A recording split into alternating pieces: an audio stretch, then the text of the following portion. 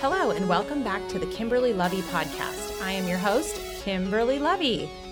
I'm joined today by one of my best friends, Hilary Thornton. Hilary and I met at USC while earning our MBAs, our Master's in Business Administration, for those of you who don't know. Hilary and I wanted to discuss what it means to transition away from our corporate jobs in order to lean into our home life and family deeper. We discuss pros and cons of becoming stay-at-home moms. We study how the fabric of our families impacted where we are today. One of us with 2 working parents, and Hilary with a stay-at-home mom that did it all. Hilary also shares how her father focused on teaching her how to protect her time while still producing a steady income, both skills she lives by today. We touch on how conversations may be different now that we're stay-at-home moms and how our egos are impacted along the way. I also wanted to share that Hilary is actually writing a book on home organization, and I'm so proud of her. I cannot wait to have her back to hear all about it. With that, enjoy the episode and let's dive in. Today, I am here with one of my all-time most favorite people, Hilary Thornton. Okay, so the main point of why I wanted you here, Hill, is because I really wanted to talk about the fact that we came from a place of probably being corporate executives, dare I say one day? Mm-hmm. Yeah, executive track. I'm comfortable with that. Yes, executive track. I love that. Beautifully said. And I feel like the two of us, so Hilary and I were both deep and heavy into the corporate world and have since become stay-at-home moms. And I think that it's a really interesting, meaty, juicy conversation to address what that looks like for smart women and women that maybe had invested a lot in our careers and all this kind of stuff. And I just feel like so many of my friends have this topic on the top of their mind. And I just was like, Hilary has to come on. So anyway, with that, welcome, Hilary. Thank you so much for having me. I'm so excited to talk about this. There's not enough of an opportunity for this subject. I completely agree. So I'll just say the way that we met was we became really, really great friends in business school. And I had a note here for Hilary, and she said something that really I was like, oh. So what was your perception of me in business school, Hilary? So I don't remember the exact event or class or thing that we met at, but I remember being so intimidated by you because you had so much style and you had so much charm and character to you. And business school is sort of this place where everyone comes scripted in this black suit with a white shirt and all buttoned up, and you were very authentic and stylish and cool. And I was doing the scripted business suit thing. Oh my God. Okay, wait. I'm literally dying because first of all, let's be clear. I went to San Diego State undergrad. Okay. So the fact that I was there with all these Harvard types was ridiculous. It was Elle Woods goes to business school at USC, right? Straight up. And so it's just so hilarious to hear that, because when I think about you in business school, and I'm not just saying this, I remember being super taken with you, almost mesmerized by you, and I continue to feel this way seriously because, okay, now I'm going to almost cry. Because Hilary is tall and blonde and gorgeous. And people actually used to think we were sisters, remember? And then, yes. But when you speak, Hilary, you are so articulate. You say things, when you hear someone speak and they just say it perfectly and you're just going, yes, that's exactly it. It doesn't matter how technical it was or how confusing it was. You are just there is a real skill with you have the strongest verbal skills I think I've ever seen. So anyway, that is so thoughtful of you to say. That means so much coming from you. And I think what you're talking about is that I'm very much an introvert. And so I live inside my head. So I tend to think things, maybe even overthink them before they come out. But I really appreciate you saying that. It means a lot.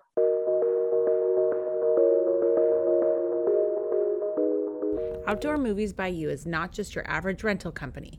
We consider ourselves an outdoor movie event company. Starting in 2011, we created the idea of bringing the movie theater to your backyard. Other than maybe a park with a ton of strangers, no one really knew what the outdoor movie was.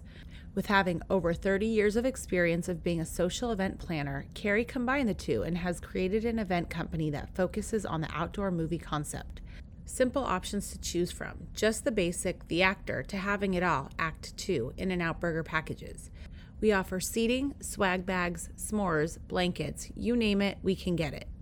We like to think of ourselves as a one-stop shop. Oh, and free popcorn with every event.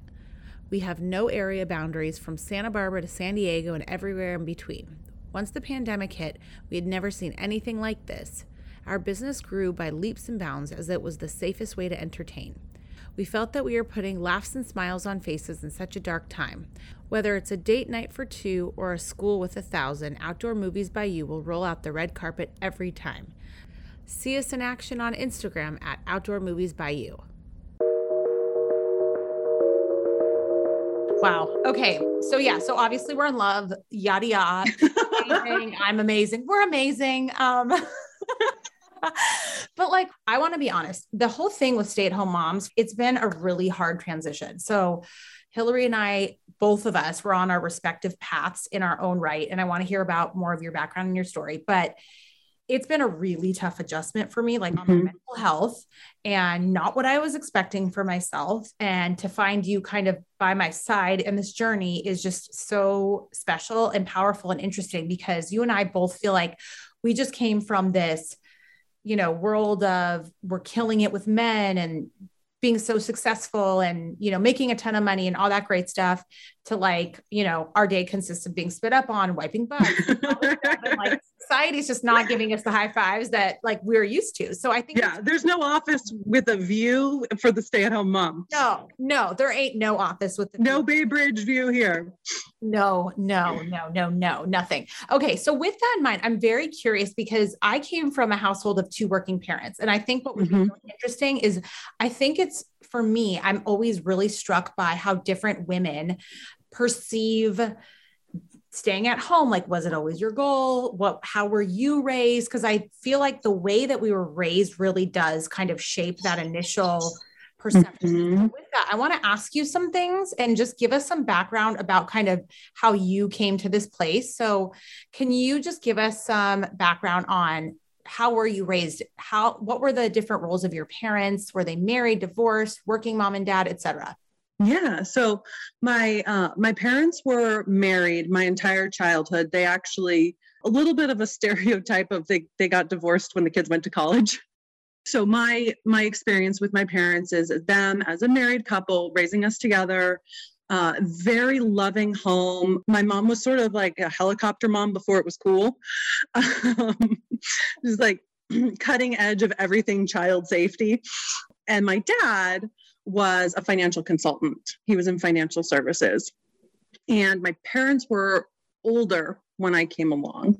My dad was 40 when I was born. My mom was 37.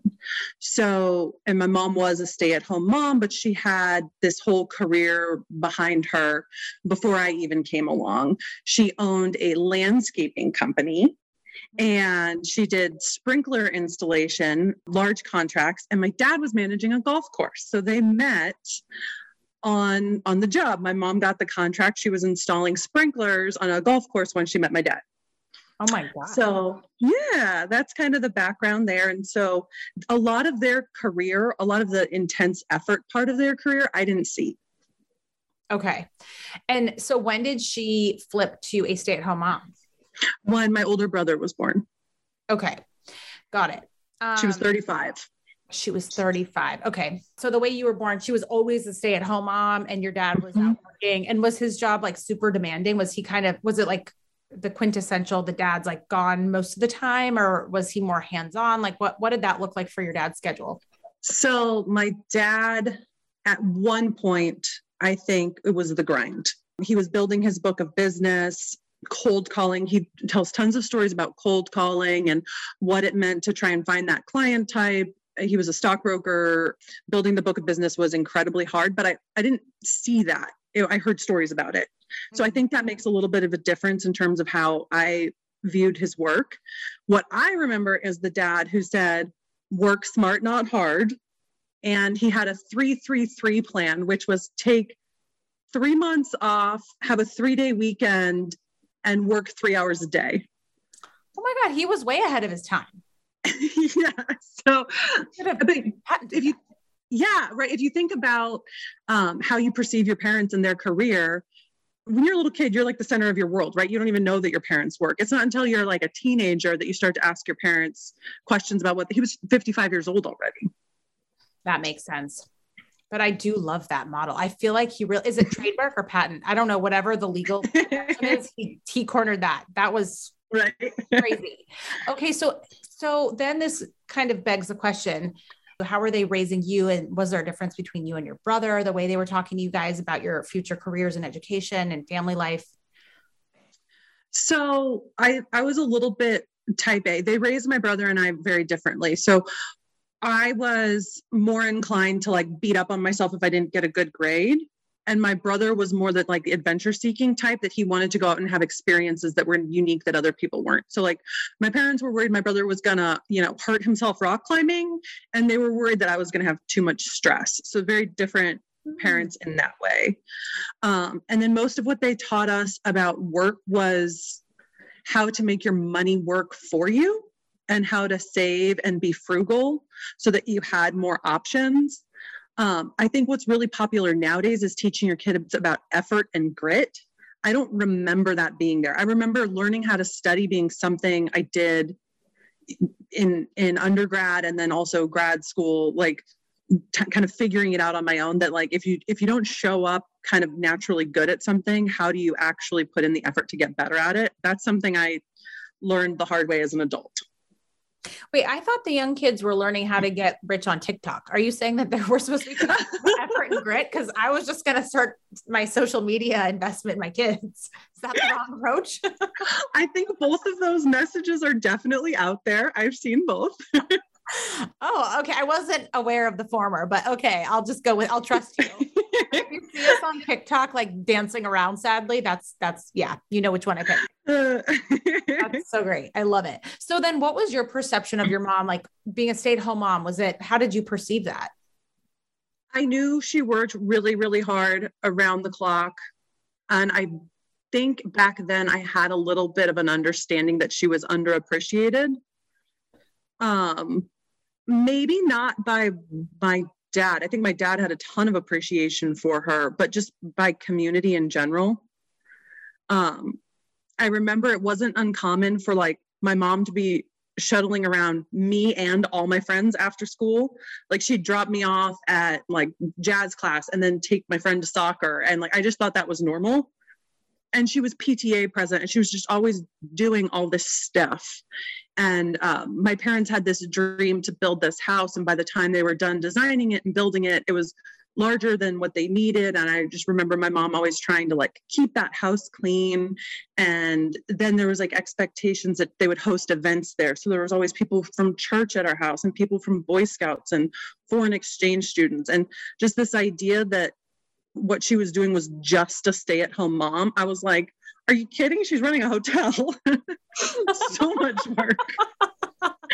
Yeah, this is all sounding real familiar, girlfriend. So right? Oh my God, that is so interesting. Because on this point, I have to say, this is where you and I are very different. And yeah. This is why I think it's so cool this is why I'm so fascinated hearing these stories from other, particularly women, because my mom was not a stay-at-home mom. She was a working mom. And now I'm doing this. I'm like, this is a lot of work. Like, this is not work for one person. This is like, I do all these like ops exercises on my house. That's I could literally do a whole course on that, but wow. So that's really fascinating. Okay. So then it sounds like you're already very type A and like very just like hard charging driven. So in your mind, are you thinking, okay, I want to go get my education and double down on that and eventually stay home? Or like, how did business school fold into your overall plan? I genuinely loved real estate, and I was in the real estate industry during the financial crisis. And so business school was kind of like, how do you like almost the insurance policy on your career? And I saw real estate as something that I could do while being a stay-at-home mom. I thought maybe this is like the type of career path where I don't have to choose, or where I can come out of it and then go back into it. Got it. Okay. And so as you're applying, what was happening with you personally? So I applied to business school for all the wrong reasons. I don't regret the experience. I came out of it with, wonderful friends, wonderful experiences, great career, but I applied right after my dad passed away. So I was very much trying to, he passed away 15 years ago and I still get weird talking about it. Oh, I'm already crying, just to be totally transparent. I'm already crying.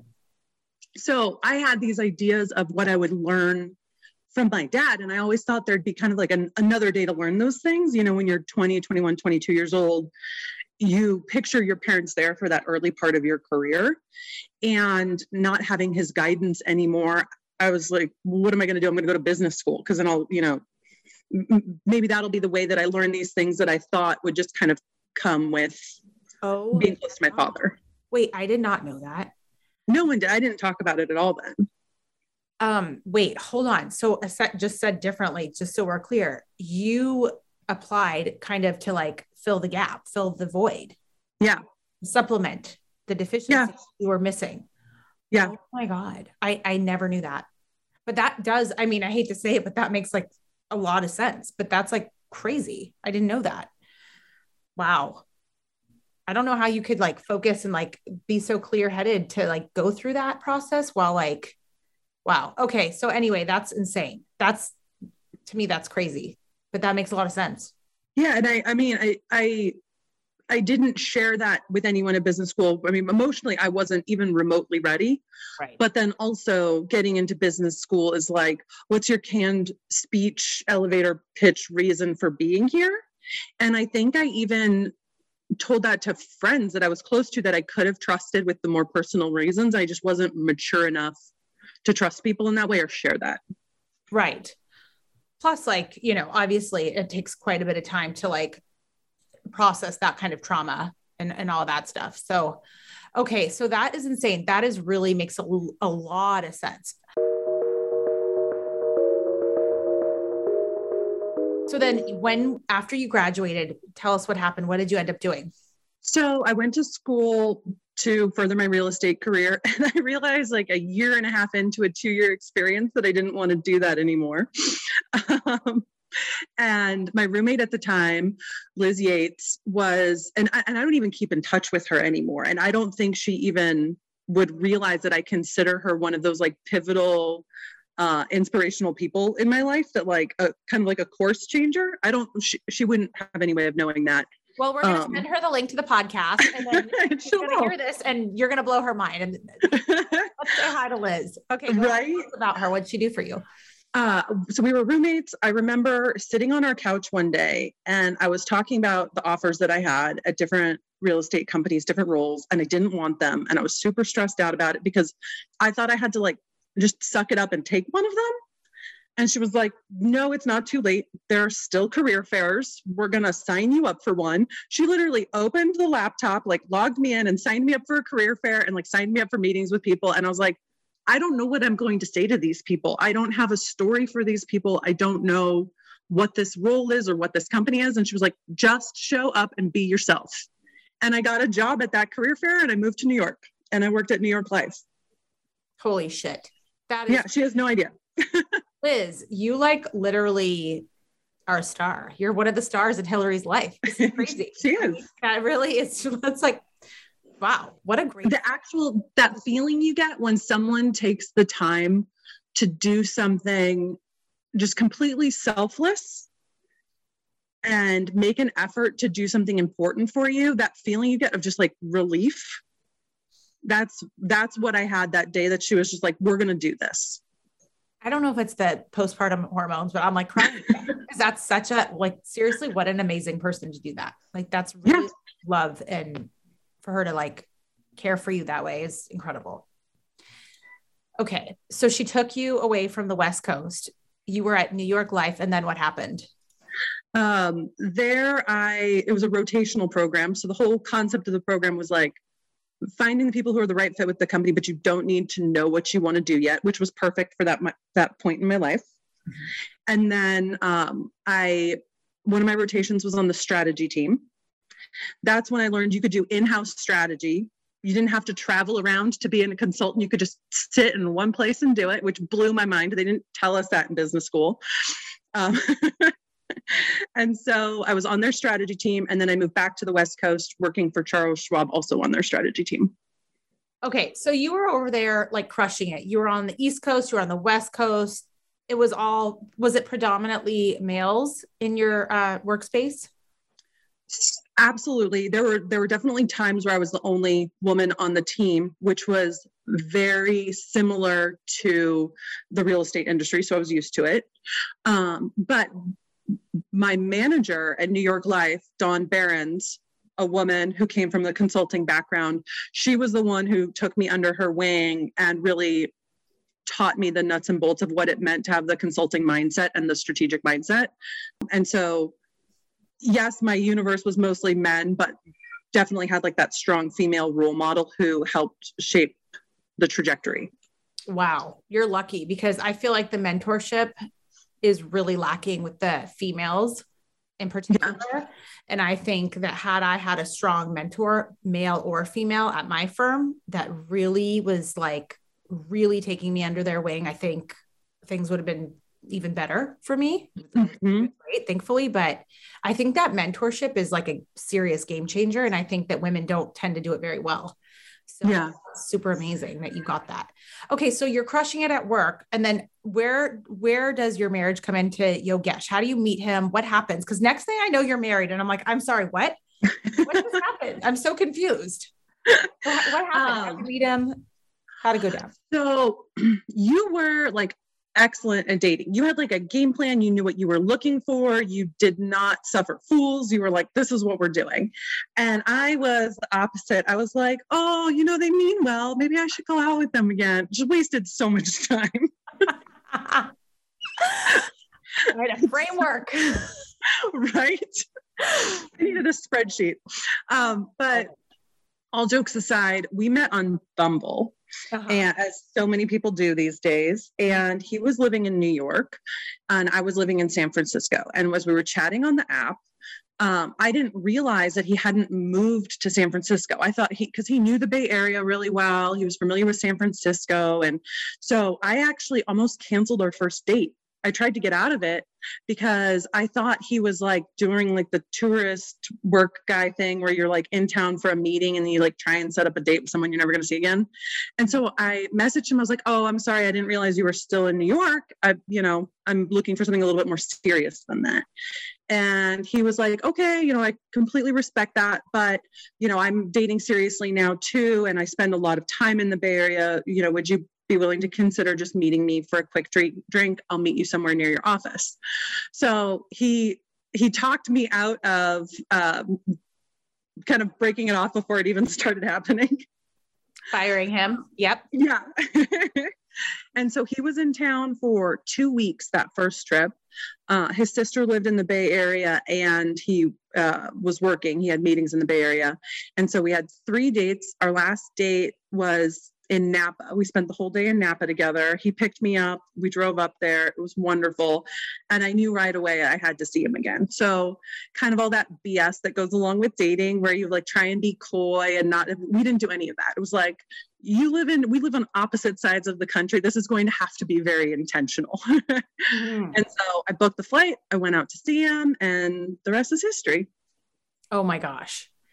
Okay. And then, so I think this is actually a really, really cool part of your story, if you don't mind sharing. Yeah. So he is Indian and you are white, dare I say. Mm-hmm.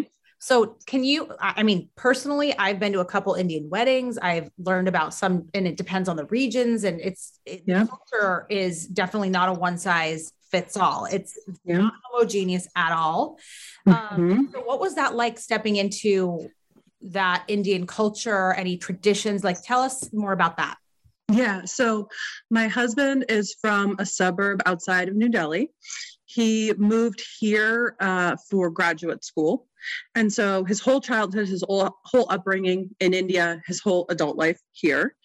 I think you're talking about like, all the different cultures and the breadth of religion and tradition in India. He comes from the Hindu tradition, speaks Hindi. And part of that tradition is to have arranged marriages. And I absolutely did not understand them until I met him. And I had Indian friends who tried to explain it to me, and it just never clicked. So he has two sisters, two older sisters. One had an arranged marriage, and one had married a man that she met on her own. They're both the most wonderful men. It's a great family I married into. I couldn't be happier. They're older than us. They're the most supportive of our careers and of how we're, raising our baby, and just always around, and just tons of fun, and always tons of music. And it's amazing. I couldn't have asked for better in-laws. But what I noticed that was different about dating was, even though he didn't want an arranged marriage, he wanted to date in kind of the US more modern way. He still brought with him that value system of like, if I'm going to be dating, I want to find out the same things about this person that my parents would find out if they were picking someone for me. So like, what kind of values do you have? What do you want your family to look like? How many kids do you want to have? What kind of goals do you want to have? The kind of things that would like scare an LA boy out of a date, like right away. Right. He was just putting out there, and it was so refreshing. I loved it. It was, there's no better way to put it than no BS. I love it. It's like he's working backwards, and I just freaking love that. Yeah. Yeah. There's no point in waiting until you've been dating someone for 3 months to find out that you want to have, 3 kids and they want none. So like the first date he was asking you? Probably like the second or third, but yeah. Yeah. That sounds like exactly like my screening process. Yeah. When I was dating, that's exactly what I was doing. I was like, do you do drugs? Yes, no. Like I had a whole checklist. Yeah. And it's like, but it was like all the deal breakers of like, what's your relationship with your mom? All that stuff with Brian. And it's weird because he wasn't scared. Whereas every other, dare I say, right. I love that though, that he did that. Okay. So it was refreshing. Yeah. Cool. Yes. I love that. So pros and cons of working or not, like I really need to get into this with you. So like for me, like, so in your mind, were you thinking I'm going to be a stay-at-home mom one day? Cause you mentioned that real estate, you thought you could kind of do both, but like, can you talk a little bit about how you came to give up your career, lean into the stay-at-home mom, and tell us more about that journey? So it was a bit of a plan. In that I saw how I was raised and how involved my mom was, and I didn't know how I could possibly do that in the same style that I saw and do my job the way that I was doing it. That did not compute. That was not an option.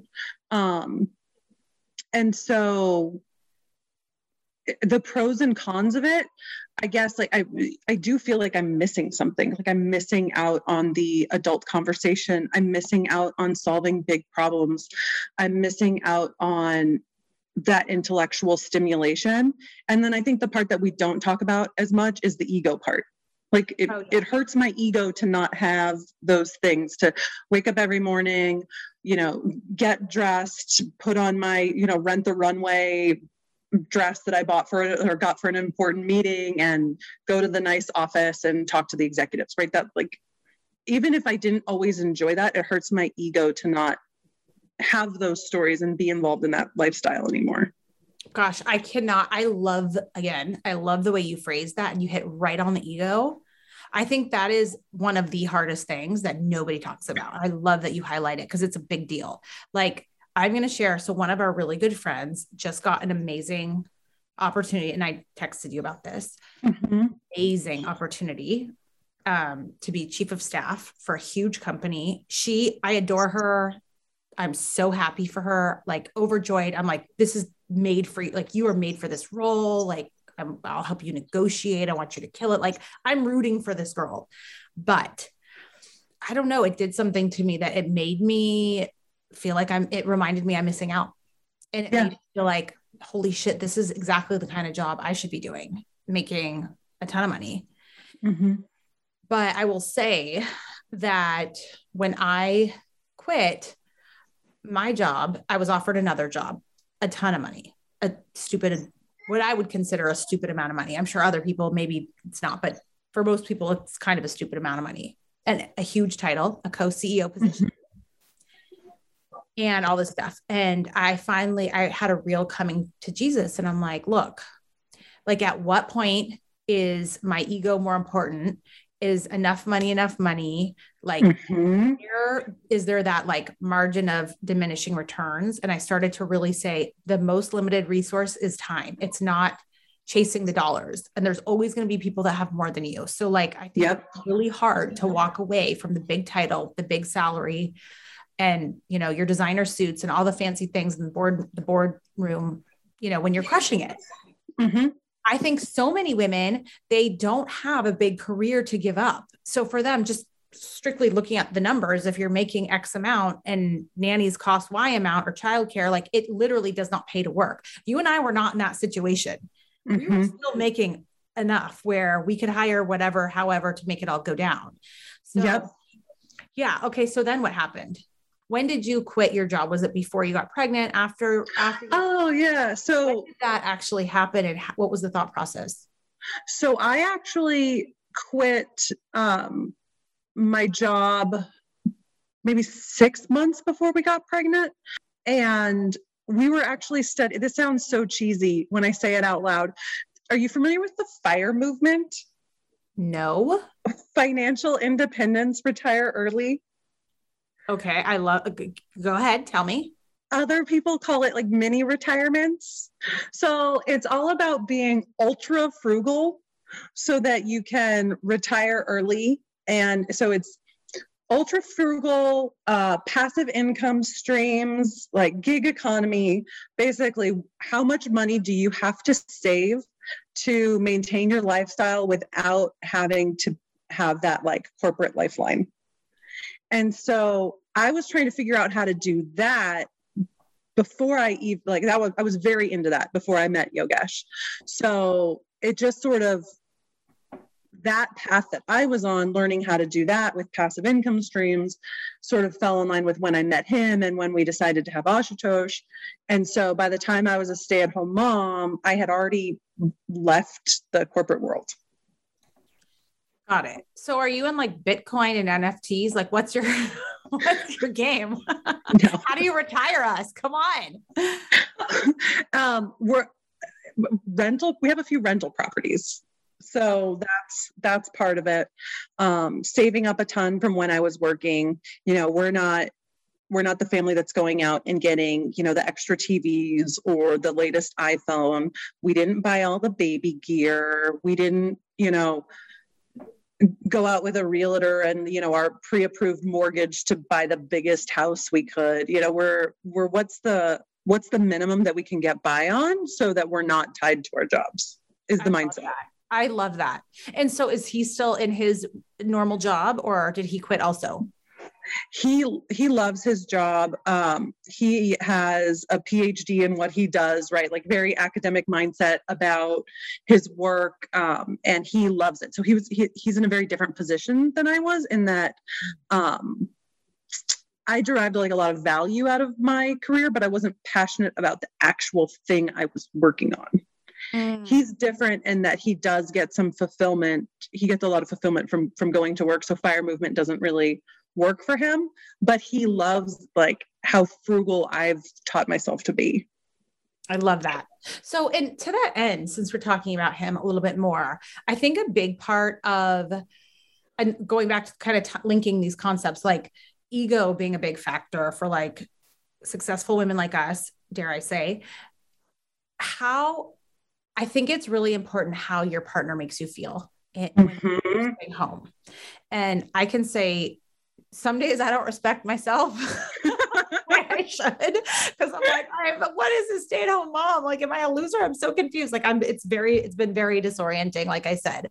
But I will say Brian really genuinely respects me in a way that if I were him, I don't think I would have that same level. And I think it's because the way he was raised was with a stay-at-home mom that was amazing. So how does Yogesh make you feel valued or respected? It's night and day different from sort of the community messages I got about stay-at-home moms when I was a kid. I remember father saying things like, I make the money, she spends the money. It almost conjures up this image of this like mom who's out lunching with her girlfriends, just spending money willy-nilly. And I think because Yogesh and I have a shared business background, he understands that like being a stay-at-home mom isn't childcare and housework. It is childcare and housework, which are very important to him. He really values, you know, how I teach our son to do things and how I care for him and our parenting style and philosophy. Super important. But then on the other end of it, on the business side of it, he also understands that running the household is the ops side of the business. And it's not as glamorous as the revenue generating side of the business. But how you budget, your passive income, all of that is so important. And not everyone can be on the revenue generating side of the business. Someone has to run ops. You are literally the only other person that has brought ops into the equation when in the context of stay-at-home mom. The only other person. Yeah. Because I was just saying to one of my friends that's a working mom, consultant, whatever, about from an operational perspective, having one person at home is like the work. It doesn't make sense operationally. Like one person, the mom, is doing the work of like 6 people at any given time. And it doesn't matter if you have 1 child or 6 kids, because there's different stations happening at all times. And that's the way that I realized like, oh my God, this is not a joke. Like I need help. Like there's the cooking and the cleaning, there's the childcare portion. There's all these different stations happening when you're, you know, a stay-at-home mom. Totally. Yep. And I remember hearing all these more experienced moms or moms with kids who are in their teens or college saying, I did it all on my own. And that was this phrase that I always remembered hearing. They did it all on their own as stay-at-home moms. And then I'd hear other people say like, oh, well, the grandparents were helping, or they did have a housekeeper, or they did have a nanny. And so I started wondering, why are all these women describing it as this lonely experience where they did it all on their own? And it's because they managed it all on their own. And the more it's exactly like a corporate job. The more resources you have, the goalpost moves, right? And I think of my parents, you know, when they built that dream house of like, the goalpost moved significantly for my mom. It wasn't just about raising kids and doing housework anymore. It was, you're expected to be involved in the community in a very significant way, that you're making your home available for fundraisers on a regular basis. You're making your home available to, you know, foreign exchange students. And if my brother and I were on a sports team and there was like travel soccer or whatever it was, they stayed at our house. And it's like, the more resources you have, the goalpost moves.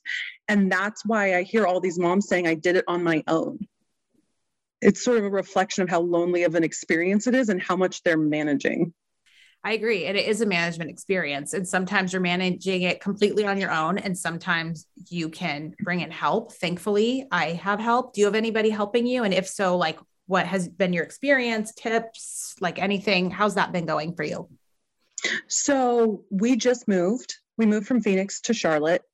And I think not having a network here, I've gotten more of the stay-at-home mom experience of doing it on my own. When you don't have a network of, you know, your friends saying, hey, you know, we have this woman who works in our home and she's cleaned our home for a decade and we love her and we think you'd be a good fit with her too. And can we hire this person, right? We don't really have that here yet. And so it is a little bit more of I'm not managing and kind of hiring like a house manager or this, that, or the other. Important fun announcement. We are getting an au pair and she arrives tomorrow and she's from, super excited. So she's from Argentina. And I'm so excited to have another language in the house. We're going to have 3 languages spoken under one roof. We're super excited about it. And it'll give, Ashutosh is at that age where he needs a lot of play and a lot of activities. And I think that'll be a much better experience for him rather than me just trying to keep up with him all day. Yeah. How old is he? Like 1.5 years? Yeah. Yeah. Oh, that's the hardest age. Yeah. And we also, we have an intergenerational household. My in-laws live with us. Oh, I didn't know that. Yeah. Yeah. I beg my mother-in-law to move in with us every single day. How is that? It's amazing. There's like in-law jokes and I can't relate to them. So I'm fortunate in that way.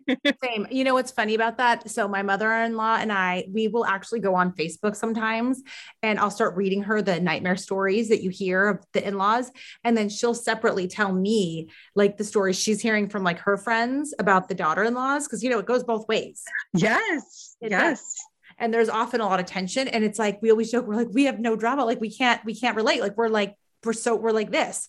And it's very rare that you have that. So I'm so happy that you have that too. I mean, it's a game changer. Yeah, they're wonderful. And I think for me, it's part of like the goalpost moving with the resources, having them here.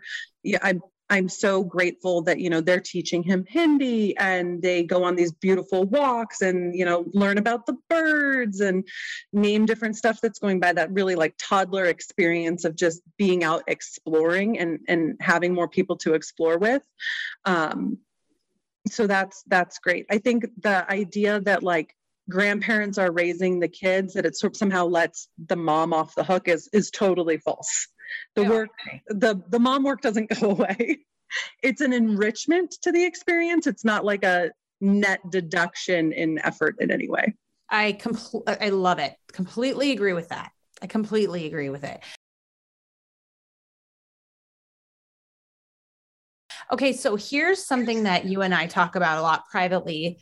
So going again, back to the ego thing.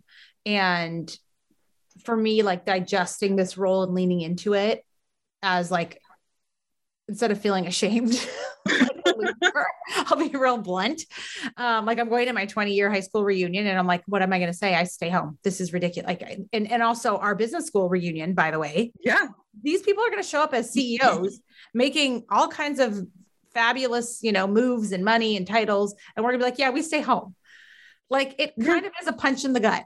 So like, what do you say to that? What do you say to the societal perception and the way that we're told that role, the value and importance or lack thereof on the role? Like how do you respond to it? What's your thought on it?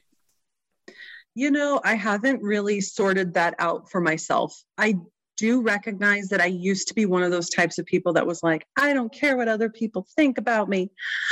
But in this situation, that's just not true, because how other people think about you shapes your experience. It shapes your conversations. A perfect example would be Yogesh and I have a friend, a married couple friends, who the mom stays at home and the husband works and he's in finance and he was raising capital for something.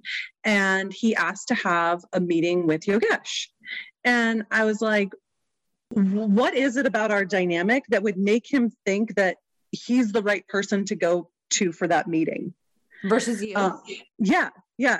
I mean, it was an opportunity that we weren't interested in. It wasn't a fit for us. It's not what we do. And so it was inconsequential. And so it's those types of things that it's like, when you're a stay-at-home mom, certain conversations aren't brought to you anymore. I love that. Okay. This is a funny one. Somebody said to me, I was newly meeting this couple and I said to the guy, oh, what do you do? Oh, something in finance. I'm like, okay, well, what in finance? Like, try me, because I may or may not have a 20-year history and 2 degrees in finance. I'm thinking, I'm like, oh, okay. Like what specifically? It has to do with like credit cards. I'm like, well, what specifically in credit cards? Because he has no idea. So he doesn't know who he's talking to. And he's thinking I'm just this dumb blonde stay-at-home mom. And he's like, starts giving me these like really short answers. And by the time I finally play 20 questions with him, and I stopped after like 3 because I was already bored, but I already knew what I needed to know. But I was like, oh, that's interesting. Yeah. I know I know the industry. I was offered to be a co-CEO of actually your competitor. It was just interesting that's exactly the kind of, like, you nailed it. It's that type of experience. The point at which people start the conversation with you is assuming that you know nothing. Yep. And by the way, I always loved that. Even when I was working, I'm like, good, I want my hair super blonde. And one of my friends, she's like, Kimberly, you're so brave to be so blonde. And I'm like, what? She goes, yeah. I mean, given that people probably think that you're kind of stupid and like, the the area that you play in. And I was just cracking up. I'm like, oh, you don't even understand it. That is one of my best secret weapons. Like it's part of my most fun game that I play. Like, I love it when people underestimate me. Like when I bought my Mercedes for myself and the man was like, oh, you should call your husband and let him come in. And I was like, oh, what, to tell him that I decided to buy it or not? Like, I don't understand. Like, what, come again? Yeah. What? Yeah. What does my husband have to do with this? Yeah. You get transported back to the 1950s sometimes in how people treat you. Yeah. But I have to say, I've been reading Kris Jenner's book. Okay. And I've recently come to terms with the fact, like, I've released some of that like anger and disappointment. So, I mean, I'm just being honest here, folks. It's so interesting though, because I think of you as this super confident in all of your decisions, like tons of charisma, sort of give no F's type of person. And so to hear that even you struggle with the ego aspect of this is very reassuring, that like, this must be something that's very hard to shake if even you have these feelings too. Oh, well, thank you. And you know what? Here's what I think it comes down to. And this is like a concept that can be applied to literally anything in your life, is like, it really all does boil down to expectations.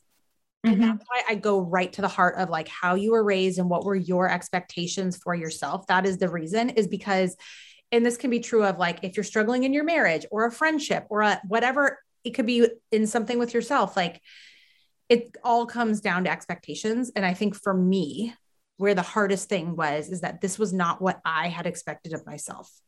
Yeah. Or I'm left with quite a bit of like disappointment, frankly. Disappointment. It's like, this is not what I thought I was going to be doing.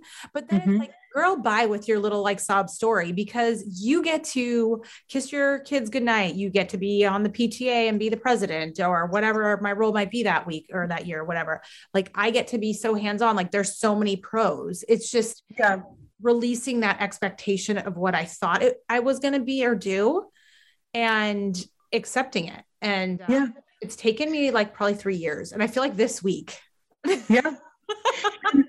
And you're saying that your mom was a career woman. She wasn't a stay-at-home mom. And like, I'll tell you, I don't think my mom got the respect she deserved in her era, but I will tell you, I have friends to this day who are in their late 30s who, when they see my mom, will say, you were so influential in my childhood. I really appreciated you being there. You know, I really appreciate you taking me to church. I really appreciate you going to my dance recital. I remember you there. Oh my God. That is like beautiful. Are you crying? Because I'm crying. Yeah. Just want to think. Are you pregnant, by the way? I'm not. Right here, right now. I am not. I'm just crying. No, okay. I'm still breastfeeding though. Those hormones will do stuff to you. I don't know how you're doing that, girl, but good for you, honey. By the way, for the people listening, I know you can't see this. Well, I guess you can't really see this anyway, but I had done an episode on postpartum, like snapback. Okay. And I was not even close to budging a single pound. But I am proud to update the people. I'm standing away so Hilary can see me. She looks good. She looks real good. There's like short skirts happening. I mean, or whatever. I don't know what this is called. Some kind of jumper. Anyway. A culotte? Your girl, a culotte? That's what those are called. A culotte. Oh my God, yes. Let's bring back culottes. Oh my God, yes. I will say you are dressed impeccably and your hair and makeup is perfect, considering we are doing something that's totally audio. Well, thank you for saying that. I have to tell you that this is going back to your frugal fire method. I decided that I need to update my wardrobe from like the 90s. And so I started to do the shopping thing and I was like, holy crap, all these dresses are like $300 and $400. This is ridiculous. And then I shopped on Amazon and this is $20. Nice. Love it. Yeah. And also, speaking of my falling face, I'm not wearing makeup, but you look great. Thank you. I got some injections going and some IPL. Like I'm doing a glow up. I love it. You look fantastic. A little bit of a glow up, but in real life, it's a little bit like my face is starting to fall, but that's fine. I love that you have your Amazon purchases and your Target purchases. I did listen to your What to Buy for Baby episode. Yeah. And I was like, I'm not going to be able to afford any of this stuff. And it was not at all what I expected. It was all super affordable. And I love that you was like the reason behind why you need it. It's not just buy baby gear to like sort of squelch the fear, or like maybe if I buy something, this won't be as bad or that won't be as bad. It was like you actually talked about how when you're breastfeeding, you get sweaty and sleepy.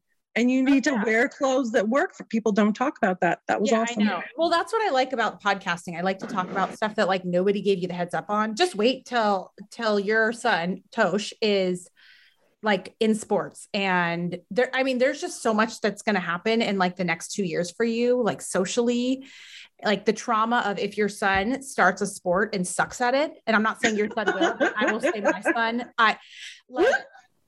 how come no one told me that I was going to leave flag football in tears? I was crying. He was crying. It was horrible. So we talk about all the things here. Okay. Thank you so much for having me on. This was such a fun experience. Thank you for being on, and everybody take a listen and rate us 5 stars and share this with your friends. And I hope that this was a wonderful time for you guys. All right, that is it for today. Now, as you know, some of our best conversations actually happen after the show. So I want you to find me on Instagram at Kimberly Lovey and let me know your thoughts about today's show. You can screenshot this episode and let us know what your biggest takeaway was and tag me at Kimberly Lovey and we can share it on our stories. I will see you again, same time, same place next week.